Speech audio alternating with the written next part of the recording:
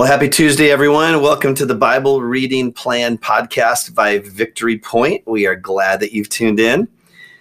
So here again with Ruben Rivera. Oh, yes. So, Ruben, tell us a little bit of your story. My story? Oh, man. I know we could be here all day. Yeah. Well, how specifically did you come to meet Christ? Well, after going to the altar like 1,000 times to pray the sinner's prayer, Yes. I would say that I came to Christ when I realized how sinful I was. That I really needed a savior. Mm-hmm. That was the moment of that. Poof. Mm-hmm. So okay, this is my sickness. I need to find a healer. Mm-hmm. And I grew up in the Christian home. I heard about Jesus, about the sacrifice that he did, but like the apostle, that I didn't understand that Jesus had to die for us. Mm-hmm. So I didn't understand that either. Like, I just knew it because like a cultural knowledge, maybe. Yeah. Yep. The environment I was in, very religious. So was everything forced to me. Like I had to go to the church. Well, I go. I have to pray. Well, I pray, but it wasn't like a genuine faith. And I went to the altar to pray the sinner's prayer countless times. So I don't have a date to tell you, like, the March in 2010 or no, I don't know. But I just know that when I realized that I was a sinner and that someone presented me God as the Father that provided through His Son the solution to my problem, then I think that's when I started to see changes in me, and I've been like more joyful since then. Yeah, and I grew up in Mexico, as you know, in Monterrey, Mexico. I grew up with my grandparents, and my mom was there as well, but my parents were basically my dad and mom. So, but I've been here in the U.S. like I said in the beginning of the week, like 6 years. It's gonna be 6 years in May. Since then, I've been in this area. Yeah. Well, thanks for sharing that, and I look forward as we get to know each other more, to learn more and more of your story. Yeah. You want to read the scripture passage for us? Yes. Today we're reading Psalms 100, chapter 133, and this is what it says. I'm reading, by the way, the CSB version, so maybe it sounds a little different than others. Yeah. It says, this is a Psalm of David, and says, how delightfully good when brothers live together in harmony. It is like fine oil on the head, running down on the beard. Running down Aaron's beard onto his robes.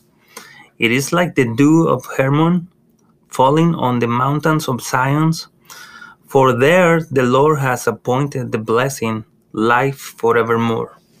So I almost feel like you need to read that again, because right? It's got some interesting language in there that we're not used to hearing. Okay, I'm pulling it up here. Psalm 133. How good and pleasant it is when God's people live together in unity. That's pretty clear, right? But then it's like precious oil running down the beard, running down Aaron's beard. So if that sounds weird to any of you, it is weird. But Aaron was one of the first priests, right? He was Moses' brother. And God appointed Aaron as a priest, and anointing oil was one of the ways that they would consecrate the priest for holy service, right? Yes. So when the oil goes down the head and over the beard, it's just kind of symbolic of just kind of sanctifying a person's life, right? Yeah. So when he says that when people live together in unity, it's like that, right? Yeah. Oh, what an imagery. That's a weird how do you say that? Imagination? No, imagery. Imagery. Yes. Yeah. What does this speak to you, Ruben? I don't have beard, man. I really want I really want to grow it, but my wife is always like, cut it down, come on. Like, shave your face. I don't know what the oil, like, but I can get or at least I think I get the meaning of what this David is saying here. And when I just reminded me the mountains of my city.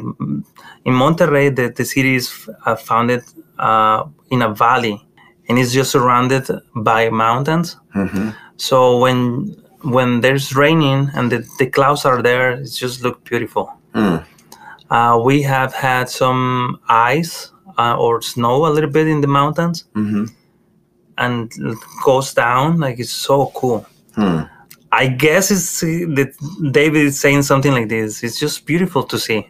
It's like the dew of Hermon. Yes. We're falling on Mount Zion. Yeah, and Hermon is the mountain, right? Right. Yeah. For there the Lord bestows his blessing. Yes. Meaning in the unity of the brothers, right? Yes.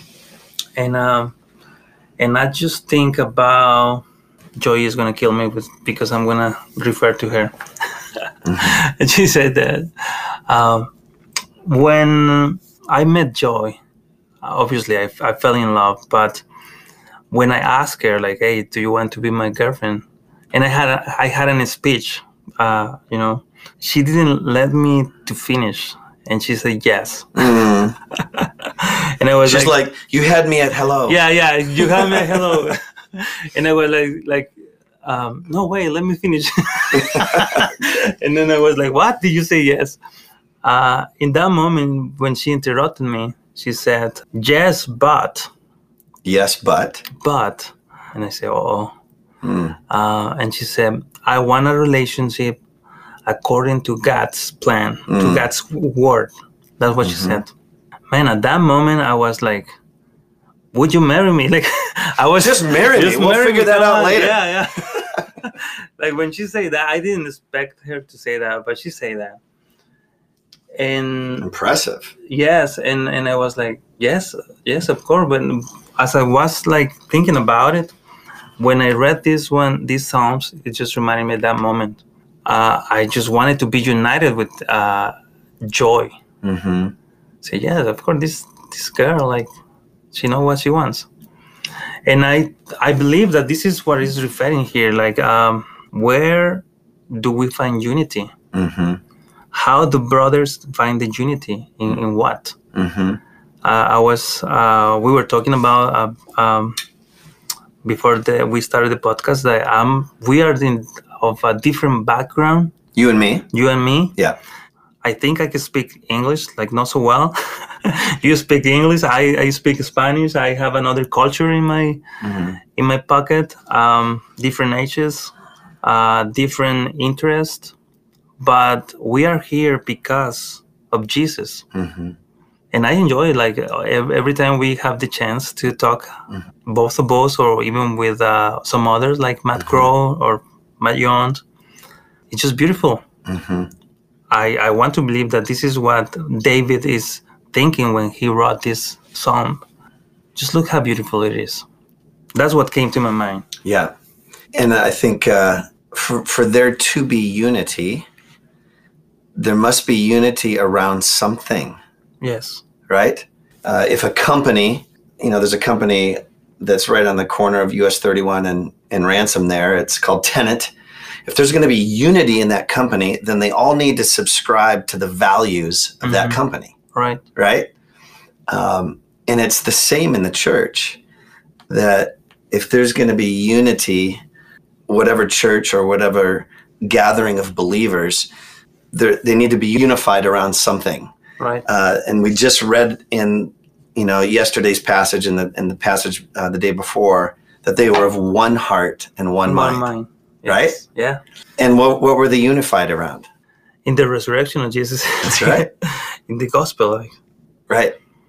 So this is the struggle that the church has had for 2,000 years, of constantly going back to the scriptures and saying, what are those bare essentials that we have to be unified around? Right? Yes. And that's very challenging. I don't want to be in the pastor's church. but what David is talking here is that how good is that unity. And when I think about good, is talking about God's heart. Because there's no good if there's no God. What is God's heart? We need to go there. That's who is gonna unite us. Right. You know, just like Joe told me, like, I'm not gonna do it if not it's God's way. That's right. So I say, yeah, I'm in. Like, right. I want the same thing. Let's be united, and here we are. That's right. And I think in the church environment is the same thing. Like, we can come here and worship together, but are we really united? That's a scary question. And I think we need to understand like what unity means in biblically speaking. Right. Right. And we mentioned like a couple of days ago that the church was united around the event that they just that happened of the resurrection of Jesus. Mm-hmm. They were so eager to talk about it and to even take care of others because of that. Right. And man, that's so beautiful. I think Victory Point, it's like a glimpse, I would say, when you see that the church is taking care of some people here that need help. Yeah. And we have in the announcement in the e-news, like, hey, if you need something, just let us know. Right. I think that's a glimpse of unity. Yep. And man, that's what we need to look for. Mm. And I think it goes more like in not just in practical ways, but I'm very interested. Like lately, I've been very interested in to know what the other peoples believe. Mm-hmm. What kind of doctrines do they believe? Do we have the essentials belief? Mm-hmm. So I can be united. So I can really feel or have the sense of unity. Right. Yep. So as you were talking, Ruben, I was thinking back to probably 20 years ago. I was in a Christian band and we were playing in a church, and we knew that the beliefs of that church were very different than ours. But they asked us to come play, so we did, and we sang and we preached Jesus as clearly as we could. And then we got a call from the pastor, and he wanted to hire us full time as their worship leaders. So I went to the pastor's office and I said, I'm so flattered that you would want to hire us. That is so kind, but I'm not sure this would be a good fit. And she said, well, why not? And I said, well, for example, do you believe that Jesus had to die on the cross? And she said, no, we don't.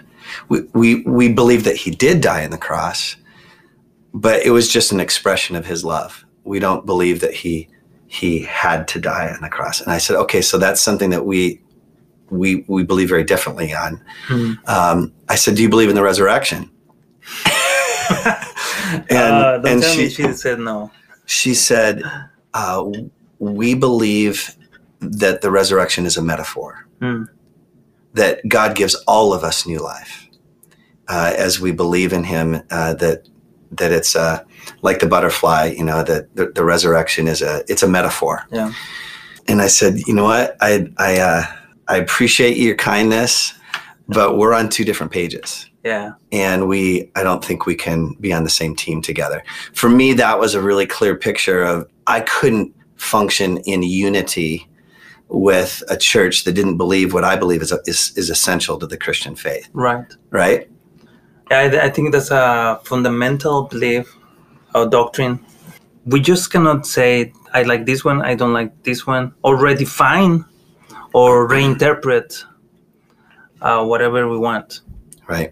And I think that's very important for churches to know, like, clearly what the Bible says and to teach that boldly, like the Christians in the first church. Right. Yeah, another essential would be, do you believe that the Bible is the inspired word of God? Yes. Right? That's that. Well, yeah, that's Well, the Bible is being always like attacked since the beginning, right? But nowadays it's just being more like amplified, that attack.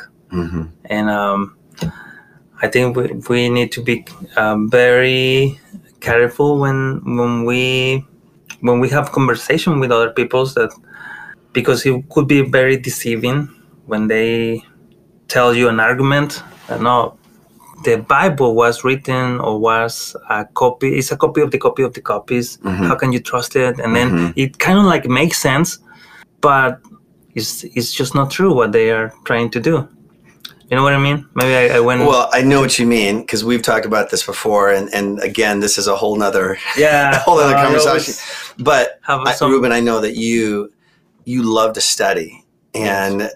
Ruben, every week he's ordering another book, off of Amazon, yes. and that you are passionately pursuing the reliability of the scriptures, yes. right? Yeah. And that when you look at it from a historical and even a scientific point of view, it's amazing how the Bible stacks up against other documents of antiquity, yes. right? Yeah. It's just, yes. And I think that we should do another podcast to talk about this. But yeah, I think that's something that we need to be united in that. Right.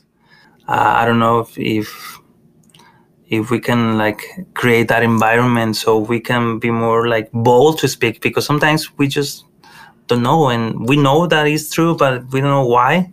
And when we know why, then we are like we feel like we are more capable to share the word.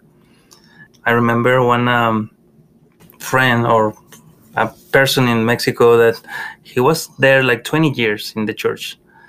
And one day the pastor said, we need to go out and talk to people. He said, yeah, but how can I go if I don't know? I don't even know like what to say. Or 20 years in the seated there, and he didn't know how to share the Bible because he wasn't sure about the doctrines. Right. And I think we need to really be united. Mm-hmm. I think that's what I want to say. Yeah. In what we believe and to know why. Yeah. What we believe and why. And you can get so interested in doctrine, right, that you can forget just that loving God and loving Jesus and loving others is at the top of God's list. Right. Doctrine is super important. I mean, the Apostle Paul said, guard your doctrine closely, and in doing so, you will save both yourself and your hearers. Right. In other words, it's super important what you believe and what you're teaching. Right. But at the same time, Jesus says, what are the two greatest commandments? Love God and love other people. I think relationship is primary. Yes. But doctrine is as important as relationships. Because it helps you to understand those relationships. Yeah, that's what is going to unite us. Yeah. Whew. It's a lot there, man. So there is a lot there. Read us the Psalm one more time, and then because it's short. Right. Just read it again, because after all this conversation, I think it's going to have more meaning. Right. And then if you could just close and bless us. Yes. Or I'll close with the blessing. Okay. The Psalm 133 says, "How delightfully good when brothers live together in harmony. It is like fine oil on the head, running down on the beard, running down Aaron's beard onto his robes. It is like the dew of Hermon falling on the mountains of Zion. For there the Lord has appointed the blessing, life forevermore." Amen.